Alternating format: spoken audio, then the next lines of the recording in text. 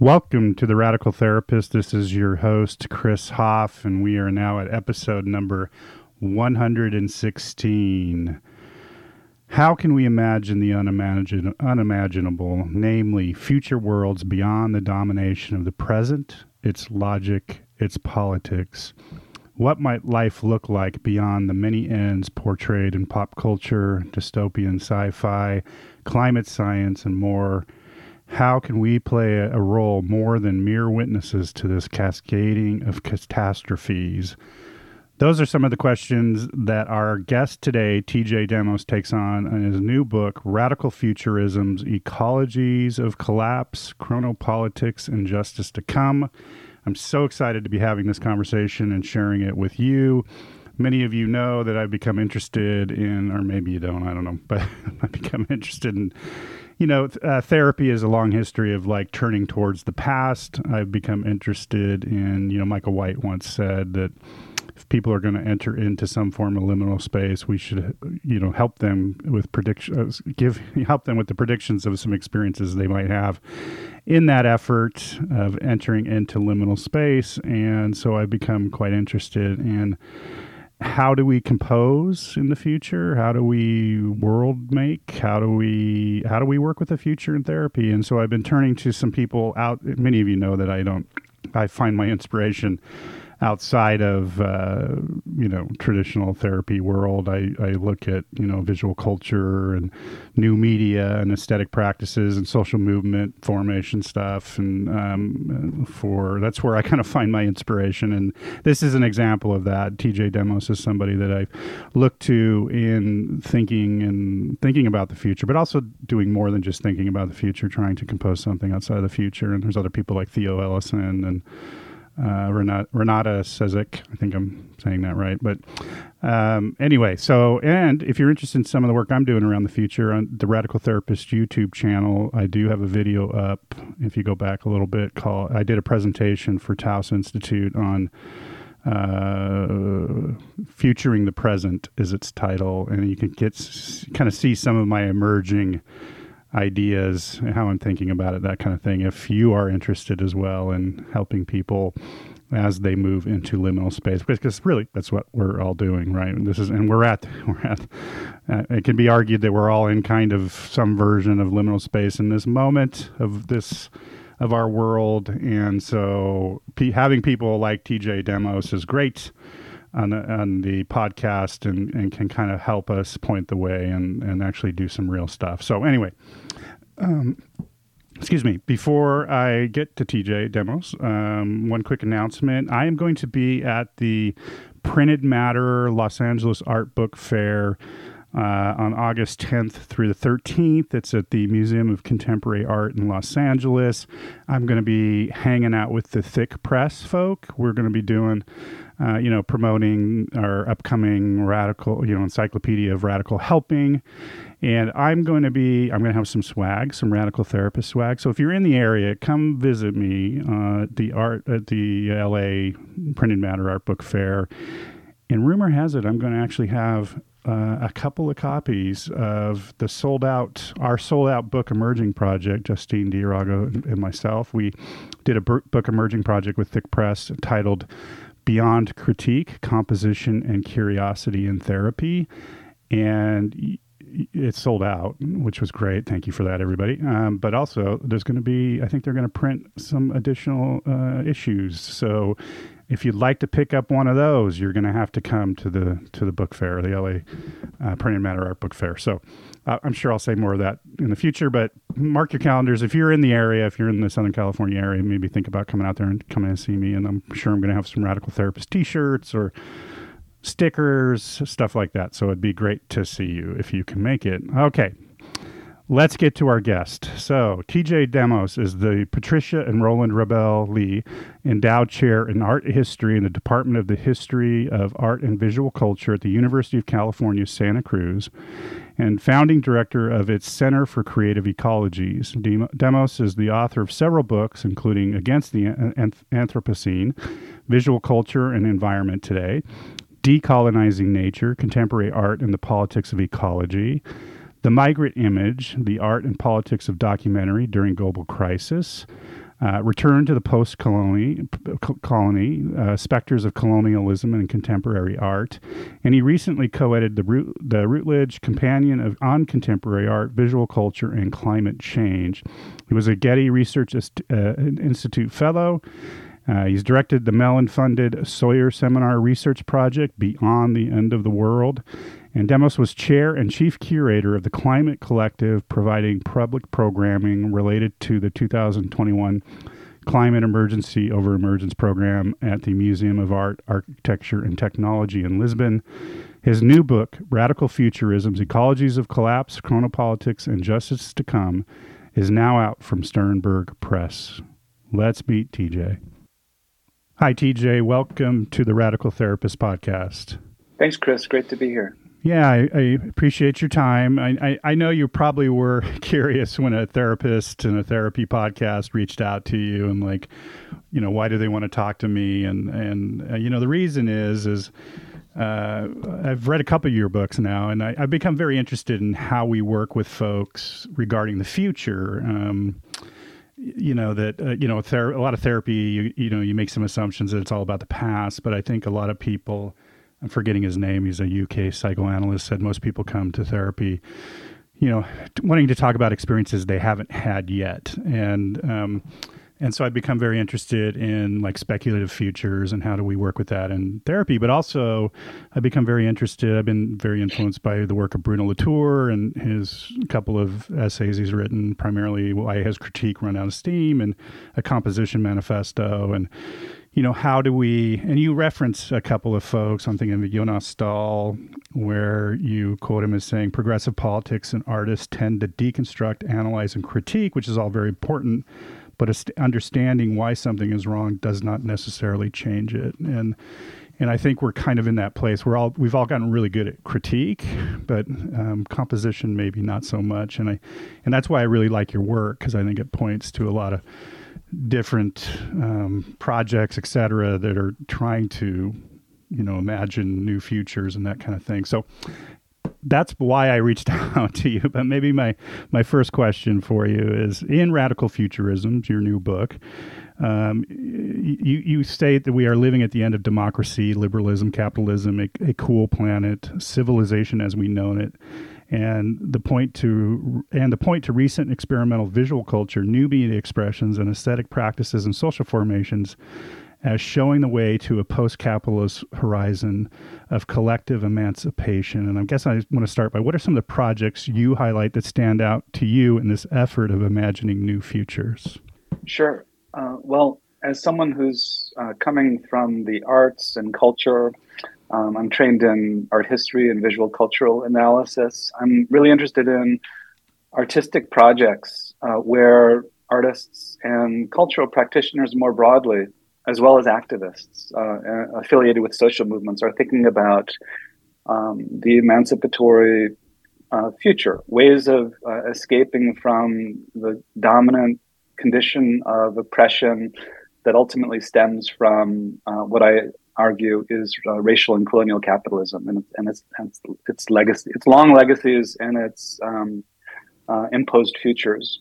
So I'm looking closely at indigenous futurisms and Afrofuturisms and eco-socialist futurisms.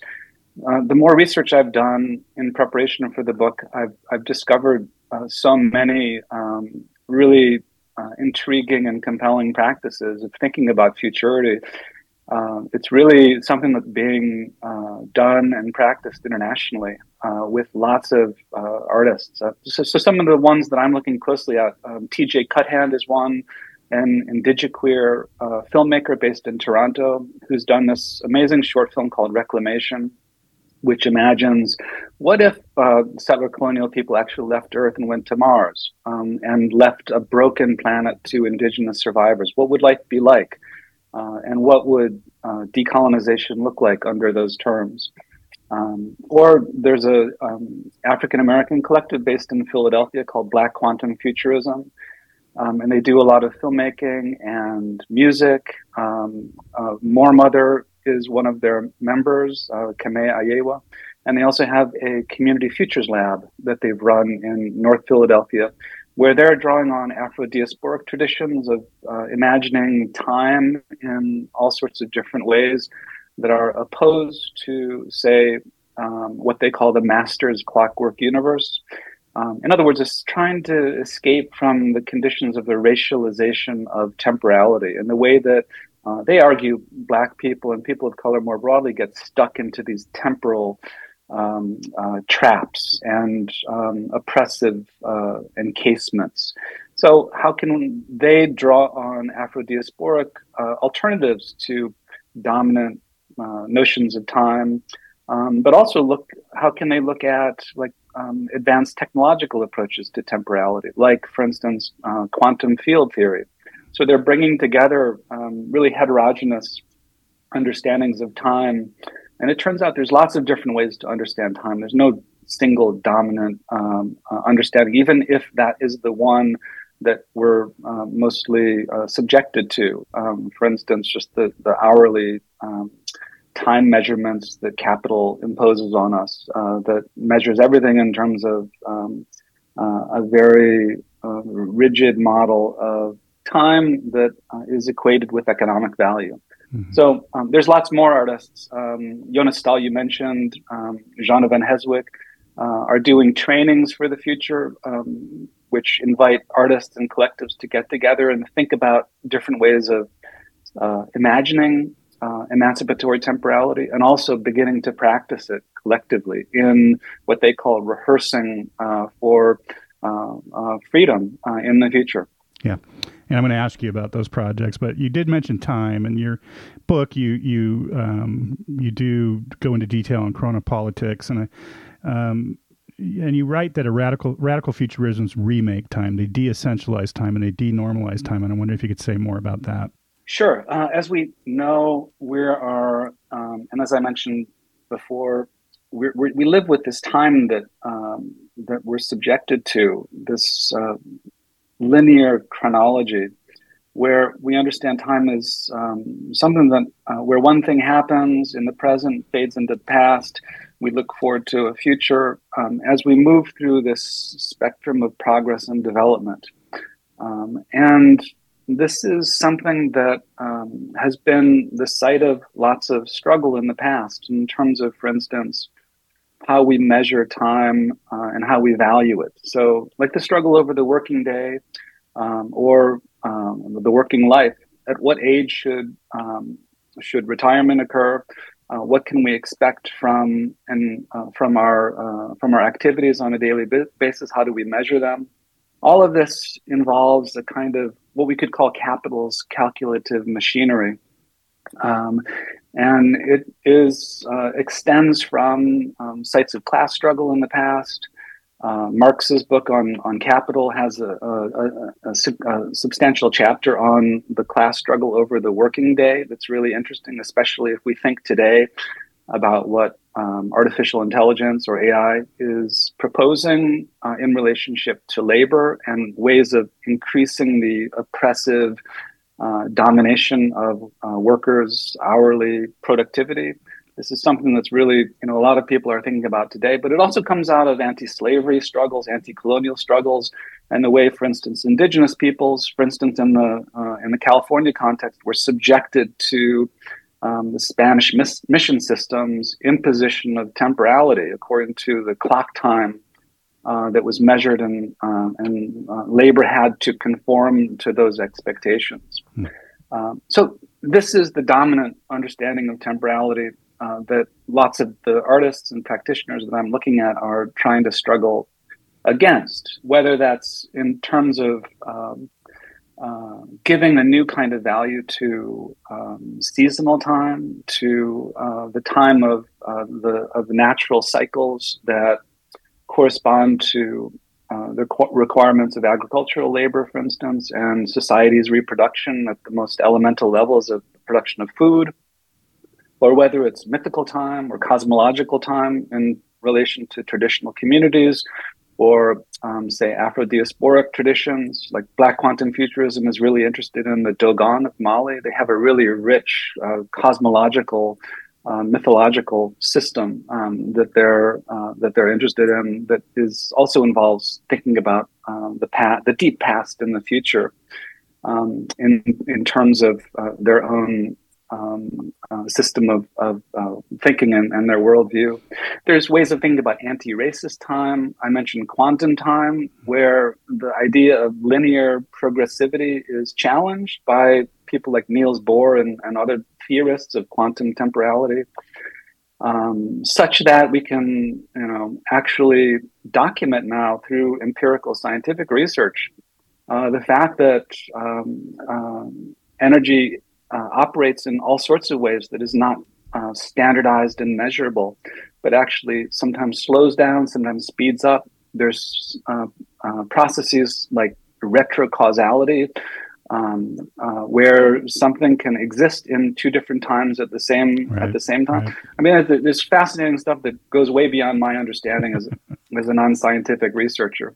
And then there's also ecological time, which is really important in combating the kind of temporal trajectory of, say, fossil fuel capitalism.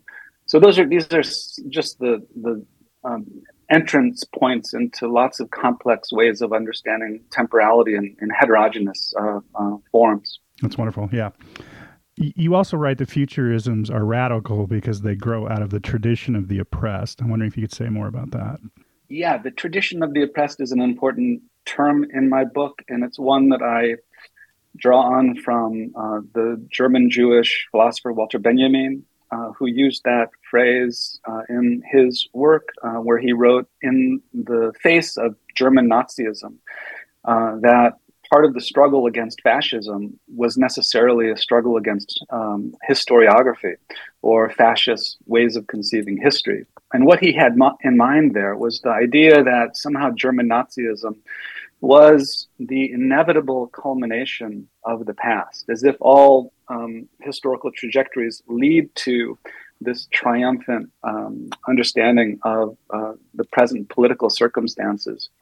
And it's exactly that kind of ineluctable historical progression that Benjamin was trying to write against. And he said, in the face of fascism, we need to reinvent a radical understanding of history. It's not what many people would think of in the face of this genocidal, violent regime. But as a historian, that's one thing that he was trying to contribute. Like, how can we dig deep into the way culture is constructed, and along with it, politics, in relationship to time itself? So he said his argument ultimately was that we need to think more about and ground ourselves within the tradition of the oppressed.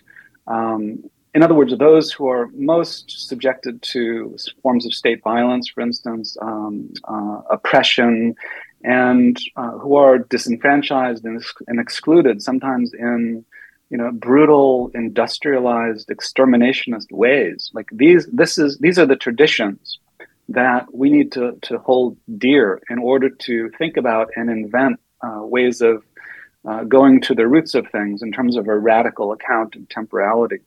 So in terms of radical futurisms, the radical is a key word also. And this term is multivalent.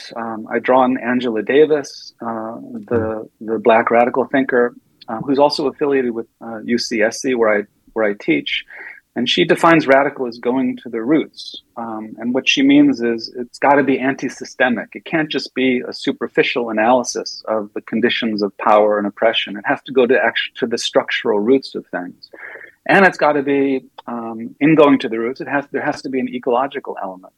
So I'm trying to draw on these two ideas, plus lots more references, including, for instance, the way the literary theorist and Marxist philosopher Frederick Jameson talks about the future as disruption, like the notion of a future that is different substantially from the present can't just be conceived of as the present as it is extended infinitely into worlds to come. It has to be fundamentally different if it's a future that is actually worthy of the name. And so his proposal in his book, Archaeologies of the Future, is to conceive of the future as disruption. In other words, structurally, economically, and politically different from the present of basically the dominant economic and political regime, which is capitalism.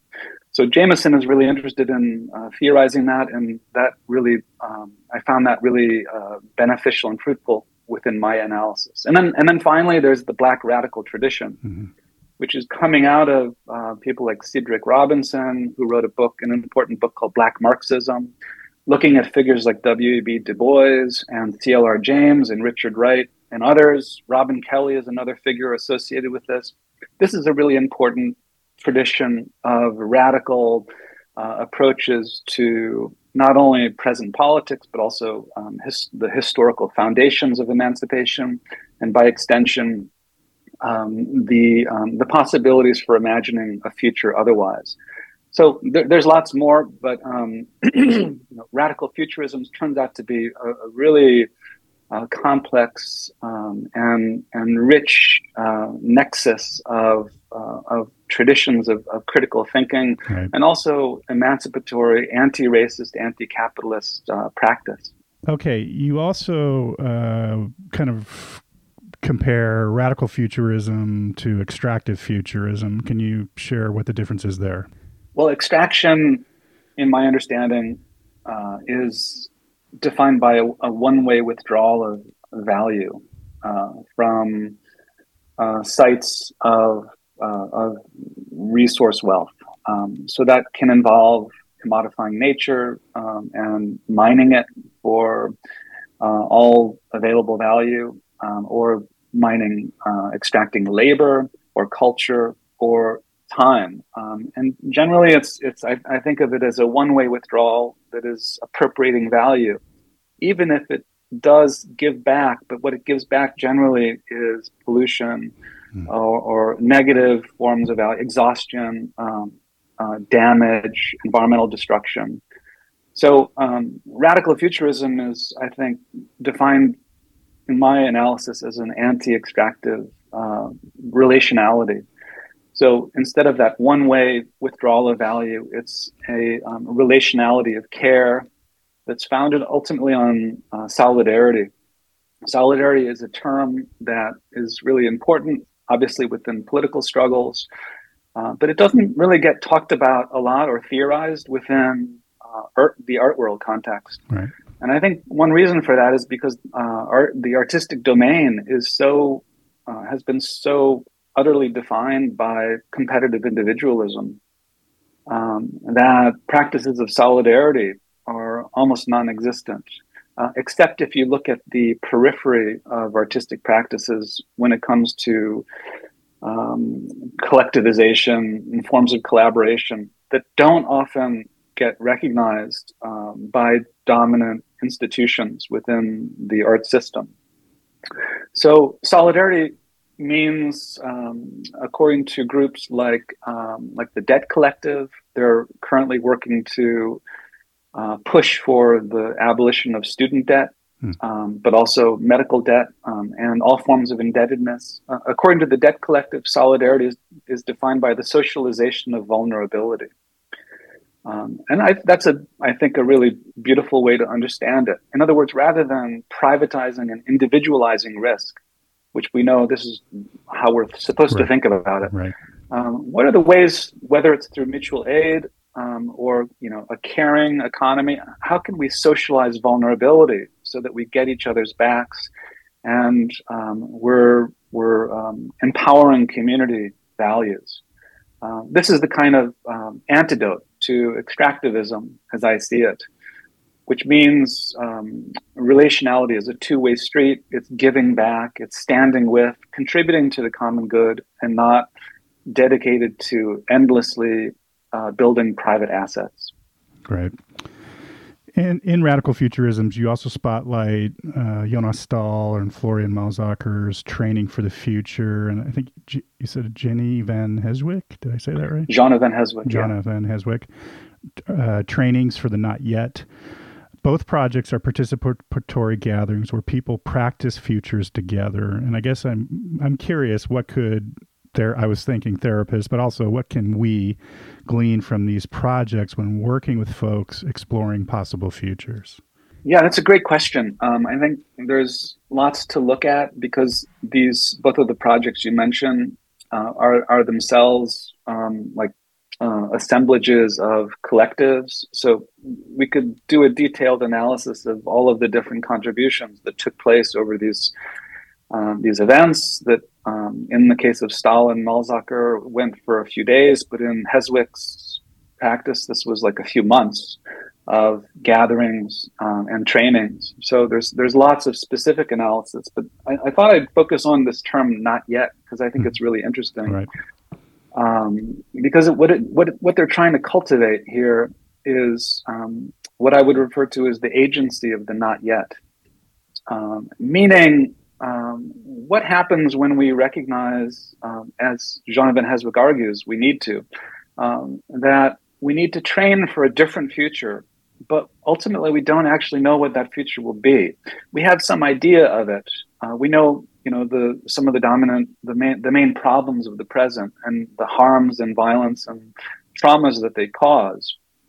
But when it comes to actually defining what an emancipated future will be, we can't really know. And this is partly because there's a philosophical problem that's referred to as an identity problem, right? The we of the present, the collective agency of the present, or we could break that down even into individuals of the present, are part of the production of collective imagination. But that is done so, as we know, it's based on present conditions of trauma, of violence, of the experience of what life is like under the terms of racial and colonial capitalism. But that's distinct from a future we or a future subjectivity of emancipated futurity, meaning that we in the present have to be open to a future of difference that we can't ultimately fully know or experience. So what does it mean to think of subjectivity as bearing an openness to non-knowingness? And how can we come to terms with the fact that we can't know everything, even as we struggle against the real knowns of present violence and harm? I think that this is a really interesting test case of how we can think about training for a future when part of that training has to be the practical and speculative and even psychological elements of learning and coming to terms with our own non-knowingness. I think that could be an interesting point of discussion within psychology. Yeah, for sure. You mentioned solidarity, and maybe now we start talking about practices of, moving into the future. It can be argued we live in a time of particularity over solidarity, and you write about liberal identity politics as a block to solidarity and radical futurism, and I'm wondering if you could say more about that. Yes. Liberal identity politics turns out to be something that I'm really concerned with and critical of. And I think that this is actually a real barrier to practices of solidarity, which in my understanding really must be forms of solidarity across difference, meaning multiracial solidarity across gender and sexual divides as well. The problem is that these days there's increasing movement and energy around forms of group belonging based on shared identity. But that tends to lead toward increasing exclusive separatism or divisions between people, and it blocks the politics of solidarity because it's dedicated to the particularities of identity, whether it's African American women organizing together or working class white people organizing together. This may be understandable and necessary on a certain level, but it can't be, I think, the end point. Really, we desperately need forms of organization and solidarity across these notions of difference. Part of the problem with liberal formations of identitarianism is that it's directed at uplift, but we have to ask uplift into what? If we follow someone like Cornel West, he's saying that this basically reproduces systems of oppression, even if it puts what he says black faces in high places. But ultimately, it doesn't change anything except bettering the lives of a select few or a select elite. And here, a really good book on this topic I found is Olufemi Taiwo's Elite Capture. Yeah, I read that. Yeah, he gets into exactly these problems. So at worst, worse than liberal identitarianism is fascist reactionary formations, like those based on the so-called Great Replacement theory, as if there's a white genocide happening, leading to groups like Identity Europa, which was born in San Jose, or the Proud Boys or neo-Nazis, that are explicitly racist and anti-migrant and leading toward an exterminationist politics because they can't ultimately deal with, think about, or tolerate the other. The figures that are different from them based on identitarian terms. So identity in this sense means something like white supremacy, which we have to recognize, I argue, and this is by no means new. People like W.B. Du Bois knew this 100 years ago. White supremacy is an effective ruling class power which offers a racial point of identification in whiteness that ends up obscuring class differences and which prevents multiracial solidarity. So Du Bois talks about the problems of during Reconstruction when there was a failure of solidarity between white working class workers and newly emancipated black workers because of racialization that got in the way of solidarity, that ended up allowing racism and ruling class power to continue uninterrupted. So I find that it's extremely disempowering to the left and leads to cycles of greater oppression and harm and trauma, even producing more impulses to find places of refuge, ironically, within the terms of identity. Like this is kind of the bind that we're in.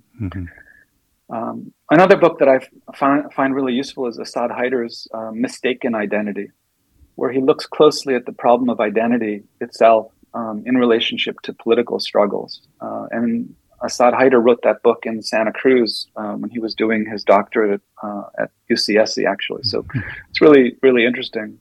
So if the left is ever to empower itself to win, I argue as part of radical futurisms that this will take a multiracial working class struggle ultimately, meaning working across differences. So we could, I quote Alicia Garza at one point, this is one of the founders of Black Lives Matter, who said in her manifesto for BLM, she said, when Black women get free, everyone gets free.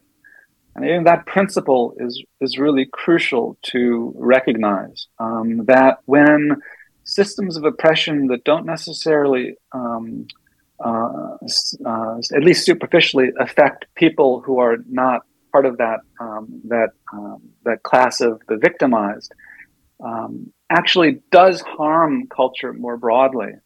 So it's not that those of us who are white should recognize and assist in Black Lives Matter struggles because it's somehow our ethical responsibility because we want to help those who are disadvantaged. It's rather because systems of racist oppression also harm ourselves. It prevents the fulfillment of human relationships.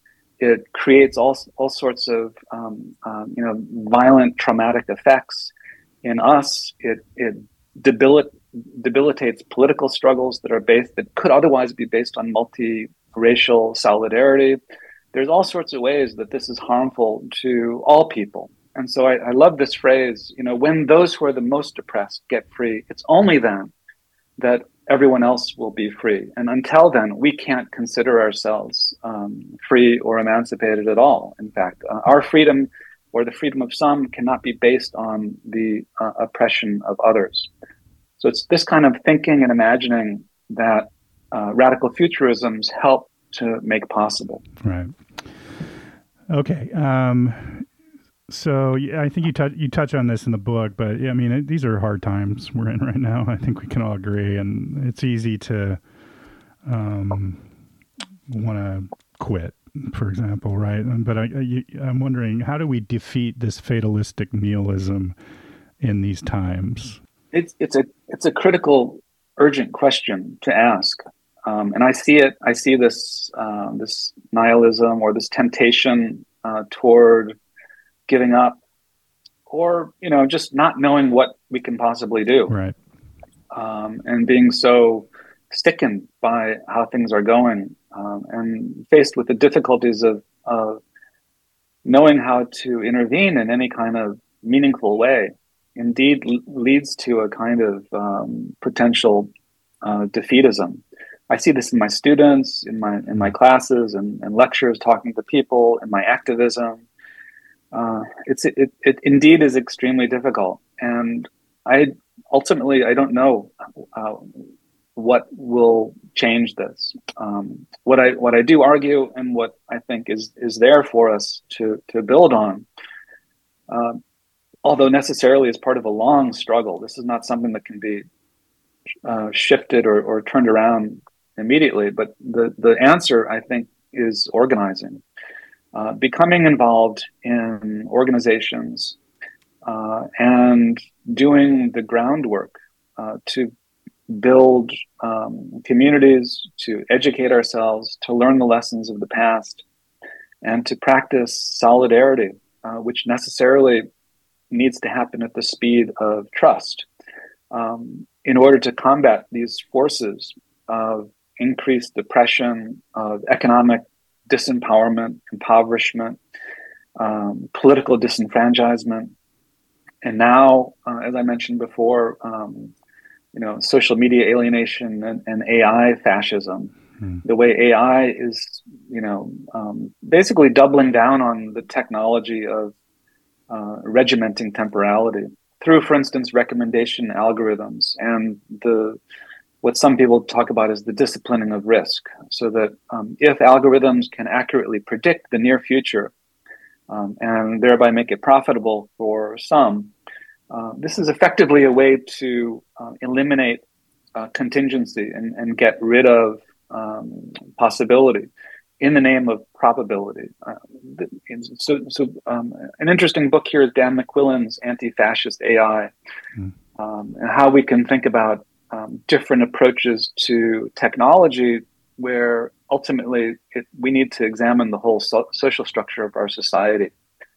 As long as we have basically billionaires and corporations in charge of framing and defining and producing the technology, well, it's not going to be surprising that we'll see it work ultimately in their favor. So I think organizing, getting involved politically, transforming our education, transforming the media, moving away from a corporate-dominated system where everything, including lives, values, culture, politics, and time, is dedicated to the production of profit beyond, before anything else. This is ultimately the problem. So, it's an old question: how do we defeat capitalism ultimately? Because capitalism is serving the interests of those who are the few and the elite, not at all the well-being and welfare of the many. Even though capitalism itself is always transforming and entering into new technological modalities these days. But yeah, I think this is what I try to argue when I'm asked this question, and I get asked this a lot. Like, what can we do? Organize, really, and that's no simple thing. It involves all sorts of difficulties. Like, how do we organize? How can we organize across generations, right. as well as cross racially? How can we get rid of authoritarian impulses? How can we do the work at the subjective level of addressing our own relations to sometimes that get internalized, of violence and authoritarianism, of patriarchy, of other forms of sexual violence. That's what we need to do. Unfortunately, we don't have like the billions of resources that ruling class interests have. So it's definitely a struggle, but it's always been a struggle. We've defeated fascism in the past. I think that remains the challenge today. Right. You have me thinking. What previous guest on my podcast talked about, not wanting to be a part of a movement that didn't include grandparents. Yeah. And I think that's an important, and that's always stuck with me because I think we've moved so far away from that. Now, how can we go back to that? What you've been speaking of, that kind of relationality across generations, across difference, across all that. Yeah. How can we build those coalitions, right? Yeah. They need to be built. Exactly. Yeah. Decolonizing the future. What do we do? This term, decolonizing, is an important one. I've written about this in past publications, like decolonizing nature. For me, decolonization is a term that's defined by indigenous peoples in the Americas who have addressed this from the perspective of the colonized. So for them, the dominant way to understand decolonization is it means the return of land and sovereignty to indigenous peoples. So meaning changing the conditions of colonial capitalism and its regime of private property. So it extends out from there. Once we're talking about decolonizing land, well, what does that mean in terms of education? How can we think about private property in critical ways? How can we think about decolonizing the mind or language or the university? Right? It turns out colonization or coloniality is so rife within dominant culture that it's crucial to examine all aspects of this.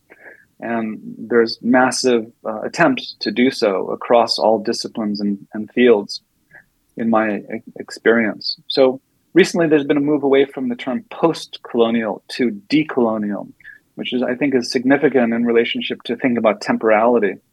Post-colonial suggested, at least according to some, that even if it was just a connotation, that colonialism was in the past, and that it's possible to reach a post-colonial state. And indeed, some states in the global south, like, for instance, India or Latin America, have entered into a post-colonial political system. Decolonial is more of an acknowledgement that, well, colonialism never ended. We're still actually living with it. Even if some states have gained formal independence, they're still dominated economically and politically by a Western Euro-American hegemony. So colonialism has never really ended. So to decolonize is not so much a discrete historical event, but an ongoing process.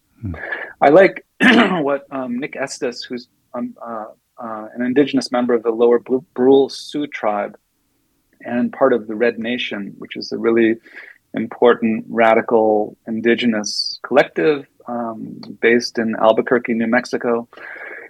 And he points out that, we could start this idea of decolonization of the land through looking at extreme cases of wealth inequality. For instance, he points out that Ted Turner, the media mogul, owns approximately 200,000 acres of Sioux treaty territory alone.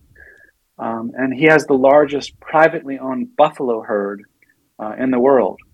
So Nick Estes suggests that we could begin with land transfers, with the material redistribution of wealth, moving toward economic and political systems dedicated, again, to the well-being of the most oppressed and those who are colonized, rather than prioritizing the wealth of the few.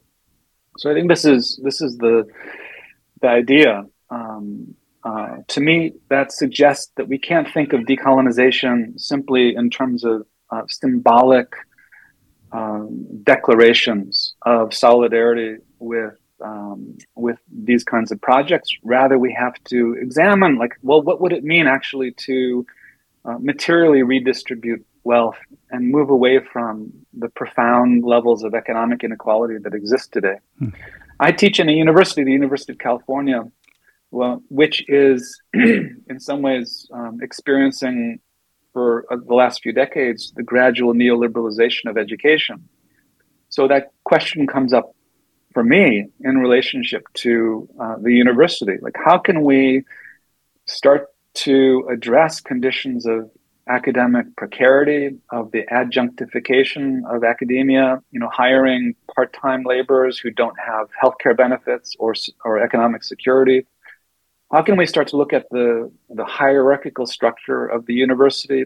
Where does it invest its money? It turns out that University of California has asset managers that invests in things like the commodification of housing that's driving unaffordability, even in Santa Cruz, housing unaffordability. So what does it mean for me as an academic to be part of that system where my pension funds are actually going into the financialization, or we could say the colonization of land through housing, through commodifying housing? What can we do? What kind of organizing can we do within the university? This is a really crucial question that I've been asking and been part of in terms of community organizing within the University of California for the last few years. It's part of the grad UC worker strike that happened last fall. So these are practical ways of addressing, how can we each contribute to this idea of decolonizing the future that is premised on the return of land and sovereignty to indigenous peoples, but not just that, right? Obviously, this needs to be about the overturning of the conditions of colonial capitalism. So, small steps can get us there. And this is the hard work of organizing, building solidarity, and challenging entrenched systems of power with massive resources, which is no easy thing to do. But I think we have to continue to have these conversations, develop strategies, do the work of organizing, build solidarity. It's the only way, even if it's indeed hard to be hopeful that things will change anytime soon. Yeah. Okay, just a couple more questions. You write about, this is interesting to me, you write about putting our subjectivity at risk. What does that look like, and what are the possibilities there? Well, I mentioned overcoming identitarianism, for instance, and this in recognition of the dangers and risks of liberal identitarianism and fascist movements toward identity. And speaking as someone who is a straight white male, there's lots of critical, difficult thinking that needs to be done in terms of my own relation, for instance, to whiteness, to masculinity, at times when these identity categories are being reclaimed and exploited by the right in all sorts of dangerous ways that are racist, that are sexist, that are oppressive. And we see this gaining increased political legitimacy within the Trump phenomenon that despite our own rational expectations and critical observations continues to develop, even though it seems just absolutely wild, against common sense. Yeah. So that means for me, really a process of disidentification, of recognizing the dangers of white supremacy, of looking at whiteness historically, of thinking about it in the present and the future, and disidentifying from it in ways that I think back to people like Frantz Fanon, the radical psychoanalyst who worked with the Algerian Revolution against French colonization. He talked about things like being a race traitor or a class traitor. I think ultimately that's what it looks like these days, and that's really putting our subjectivity at risk in some ways, allowing ourselves to be vulnerable. In other words, resisting the reactionary movement toward, say, racial justice, in retreating to defending our own race privileges or our class privileges. I think this is something that is important for us to do individually and collectively, and think about not just putting our subjectivity at risk in a negative way, even though it could be understood as part of that, but it's also like allowing our subject positions to expand and grow and benefit from conditions of racial justice and gender and sexual justice. I think this is really crucial. So that's how I think about it. To escape from this doom spiral of republicanism becoming ever more openly anti-democratic, authoritarian, conspiratorial, and working with these new emerging technologies of surveillance, of militarism, of AI to entrench further inequality. Like, how can we transform ourselves into a non-authoritarian, anti-oppressive subjectivity that is consciously anti-racist? And that doesn't mean escaping from conditions of that we were born with and the privileges that some of us were born into, but recognizing them, disidentifying from them, and contributing to building new articulations, new imaginations around multiracial justice. That's what I'm thinking about when I'm proposing that radical futurisms ultimately necessitate putting our subjectivities at risk. Right. That's awesome. Okay, last question. And it's a question I like to ask all my guests, and that is, what books, I know you've mentioned several books, but what books or ideas or thinkers, art, films, what's capturing your attention these days? There's a few things I'll mention in addition to some of the references that I already cited. One is there's an HBO series called The Last of Us, just to get into like popular culture. It's a post-apocalyptic series dedicated to this near future in which there's like a fungal viral infection that overtakes the earth. And so it leads to a post-apocalyptic tale of some survivors who are trying to figure out how to live under these conditions. And I won't give anything away, but there's some really interesting positive expressions that are explicit about, for instance, communism. That this is a term that you basically never would hear within Netflix or HBO or dominant U.S. based media. So I found that really interesting. Like maybe we're starting to cross a threshold where terms that were once impossible to even articulate and frame positively, like to discuss positively, are coming up. Maybe that is something that we need to take seriously and not understand it in the old ways of like Stalinist authoritarianism.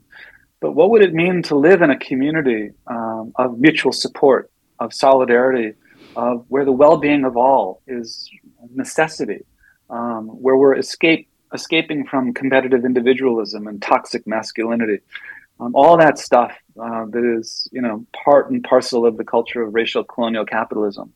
It's a really interesting series. I recommend it. That came out last year. A couple books that I'm reading. One is, you might be interested in this, Psychoanalysis Under Occupation, Practicing Resistance in Palestine by Lara Sheehy and Stephen Sheehy. I'm finding it really interesting to look at how people are thinking about subjectivity in politics under conditions of military occupation within settler colonialism. So it's a really interesting book. There's part a long-standing interest of mine within Palestinian liberation politics, and how that leads to further understandings of internationalizing solidarity and thinking about it within context of current day settler colonial states outside of the U.S., but certainly structurally connected to it. So that's a really interesting read. There was recently a Guardian article on Lara Sheehy, who has lots of involvement in psychoanalytic associations within the U.S. So there's lots of politics going on within the U.S. In relationship to ways of thinking about Palestine, the specter of anti-Semitism, all of the dangers and risks of instrumentalizing that term against critics of Israel. It raises all sorts of difficult, challenging, complex issues, but really worth looking at. And then finally, another book that I mentioned is I'll cite another one, Matt Huber's book called "Climate Change is Class War," which I find really interesting and compelling, based on the idea that it's time to return to and rethink class. It's something that's been largely expelled from lots of political discourse. But what does it mean to think about specifically climate change in relationship to class problems? And specifically, for instance, overcoming the long-standing bind between, jobs versus the environment. Clearly, that's been really debilitating and has prevented forms of solidarity to take place between labor organizing and environmental organizing, because we're in this economy of imposed scarcity, so that we're led to, by political and economic elites to believe that we can't possibly have good jobs and environmental sustainability. Mm-hmm. But in fact, that has to be the beginning of our demands. We have to have both. Clearly, to make any progress in relationship to environmentalism, we have to have labor on board. We have to have a just transition and a workers' Green New Deal that prioritizes the transition of people into new lines of work if they're ever to leave the fossil fuel economy and not fall into like fascist reaction because they think liberal elites in Washington want to take away their jobs. So how can we, have a new theorization of environmental politics through the lens of class? Matt Huber is doing that in this book, Climate Change is Class War. I highly recommend it. Wonderful. Great suggestions. Thank you for that. And thank you for everything. I really appreciate you taking the time and sharing with us and our listeners today. And it's just been really helpful. Thank you. Yeah, thanks, Chris. I really enjoyed it. Appreciate it. All right. That's our show. Thanks for listening, as always. And I hope you got out of that what I did. I mean, I know that's a thinker, that one. So, but hopefully it inspired you and had you thinking about, what's about world building beyond our present, world building beyond our present. So anyway, come find me on the social medias. Well, first, please rate and review the show wherever you're listening to it from. That's how we get out in front of people. But please find me on the socials too. There's the Radical Therapist on Instagram. I'm now on Threads. See how that goes. But if you're on Threads, come find the Radical Therapist. And there's a Facebook page, of course. Come find that. And you can email me at theradicaltherapist@gmail.com. I do appreciate getting your emails. Please, if you have a guest suggestion or stuff like that, love it. Love to hear from you. That would be great. All right. So that's it. As always, thanks for listening. Peace.